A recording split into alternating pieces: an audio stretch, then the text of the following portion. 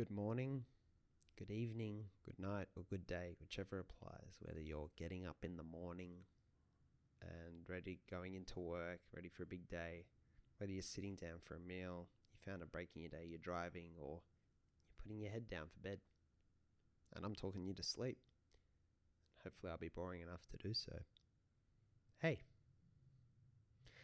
this one I want you to think about, so make sure you're in a calm state. And I'm going to read to you from another of the blog posts. So welcome back to the show, and here we go. Don't look up at the stars and think you need to reach them. Don't think that your life will be incomplete if you don't make it to the moon. Those stars are a long way away. If the only way you can be happy is by reaching the stars, we can be certain of one thing at least, that you will not be your happiest self on your journey there. We cannot be certain that you will get there. We cannot be certain how long it will take. Also, we cannot be certain that if you make it there, you will like what you find, that it will be what you expected. What can we be certain of? Well, we can be certain that if you accept yourself right now, that you will enjoy the journey. It doesn't mean you can't adventure or journey to the stars, but the whole dynamic has changed. The journey is made rich by what you see along the way, at the peace and quiet of space, the constellations and the wondrous planets in orbit.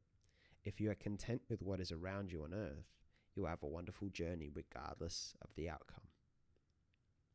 We focus on the most because someone thought it would make for a good economy. When I was in Nepal, they weren't looking for the most, the people there. They just needed a few things to make life more comfortable, to give them more control of their destiny. That was all. They're not as capitalist there. Our economy revolves around everyone pursuing more. This is why the most common religion in the world today is not Christianity or Islam. It is consumerism. If I want to sell you something, I need to convince you that you need to buy it. That to get better, you must buy. The more people I convince, the more sales I can make. The more insecurity I can make you feel, the more I can sell to you. Social media is useful for that. It makes you compare yourself more often to more ideal images of more people. With everything I sell to your neighbors, you'll think you'll need it too, because you're all looking for the most. The journey for the most is a good one for sellers because it never ends. But you'll be chasing the stars forever. So how do I fix this, you ask? Well, someone sells you a solution to the problem of all the things being sold to you. That is, you need to pay for lots of personal development and business coaching to start your own business, so you can quit working for the man and run your own show. Wanting to start a business can lead you to discover a great goal, but wanting to start a business is not a good goal in and of its own self. It's like saying I want to use a hammer. What do you want to use a hammer for? I don't know. I want to use a hammer. I want to use a tool to do something. Everyone is telling you to be more. Instead of understanding if you can be happy in the job you're in, they sell you a business course. Instead of understanding if you can be comfortable and healthy in the body you're in, they sell you a diet and a gym membership. Instead of teaching you to love your modest home and your modest community, they sell you somewhere fancy to live on the other end of town. Instead of teaching you to accept yourself as you are, warts and all, they sell you a you'll be happy when. The race for the most will never be over. But the race for the most will never be over. It doesn't mean you can't have a business coach, a bigger home, or a gym membership, but there's nothing more expensive than neglecting your minimum viable lifestyle, your sacred MVL. Your pattern of asking how your life can be better, about asking the most it can be, comes from a system that we've been playing in the Western culture. It's the wrong question, a poisonous question. Instead, ask, what's the least your life can be? On the outside, it looks like I'm doing too much, like I'm compensating for something. How does one kid go around and run around and do all these things? How is he living his least life while he seems to be doing the most? He writes about the minimum viable lifestyle, but looks like he's pushing harder and harder at everything. The answer is, all these things are bonuses. used to optimize the experience as much as possible. It's a life full of bonuses. In a soccer game, you only need one goal to win. No matter the margin of victory, you only move 3 points up the table if you win 1-0 compared to winning 10-0. Scorelines are important. Many of us lose 5-10 when we could easily win 1-0. It's that simple. You don't have to play the prettiest football. The goals don't have to be awe-defying or artistic. It doesn't matter how the ball gets over the line. 1-0 is 1-0. So once you're winning 1-0, you can keep going as long as you don't lose your lead. It's the way I look at it. Every additional goal brings you joy, and so more goals can be acquired. But we must play defense at the same time. We must make sure we don't lose our lead by going for more. What's the most you can win a game by? No one knows. And as a Socceroos fan, I think they hold the current record. They beat America Samoa 31-0 in 2001. But there is no limit.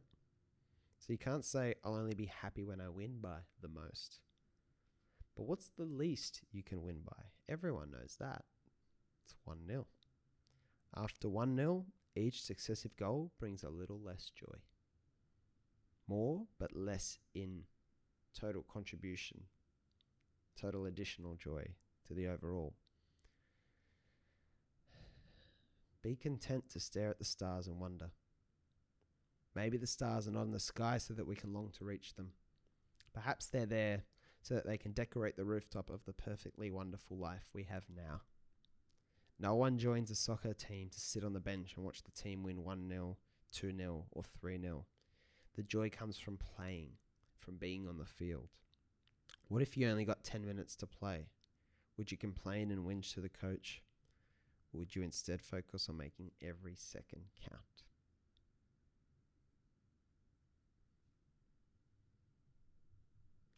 So that's a blog post titled, What's the Least Your Life Could Be?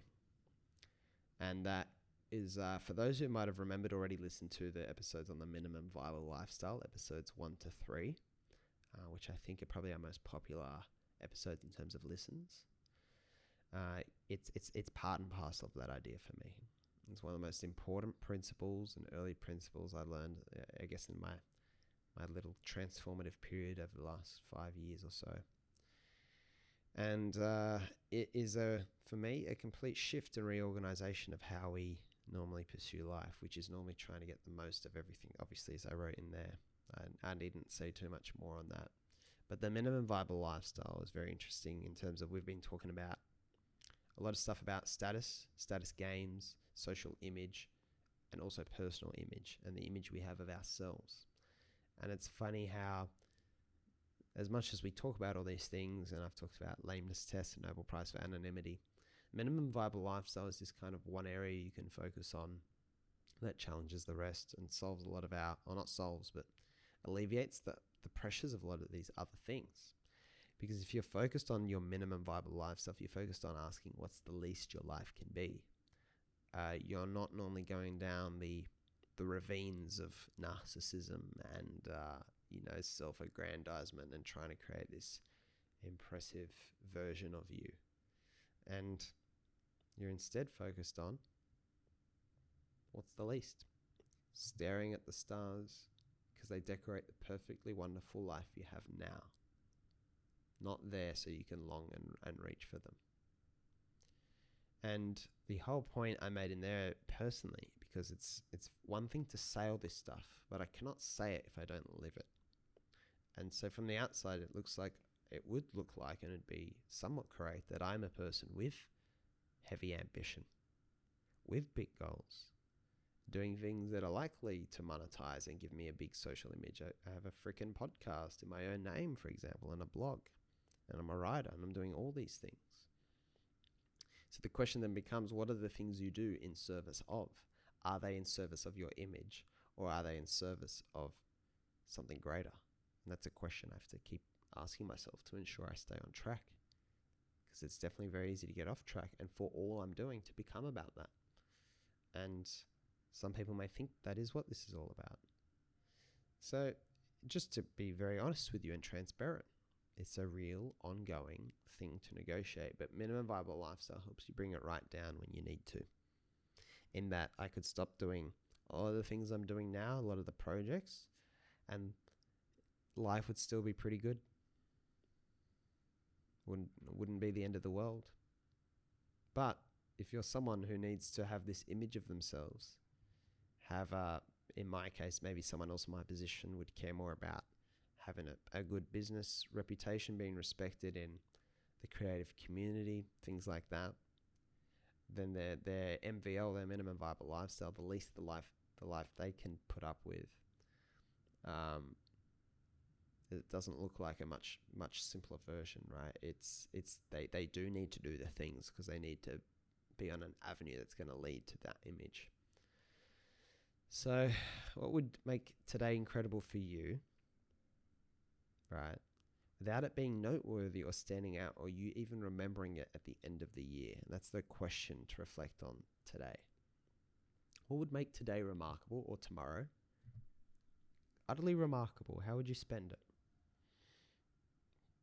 But it's remarkable in a very, very understated way. That it's not going to be your day of the year.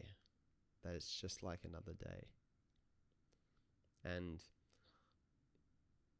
another thought to add on to that is, rather than measuring things from where we are at our best, the real measure of us comes from who we are when we're at our least.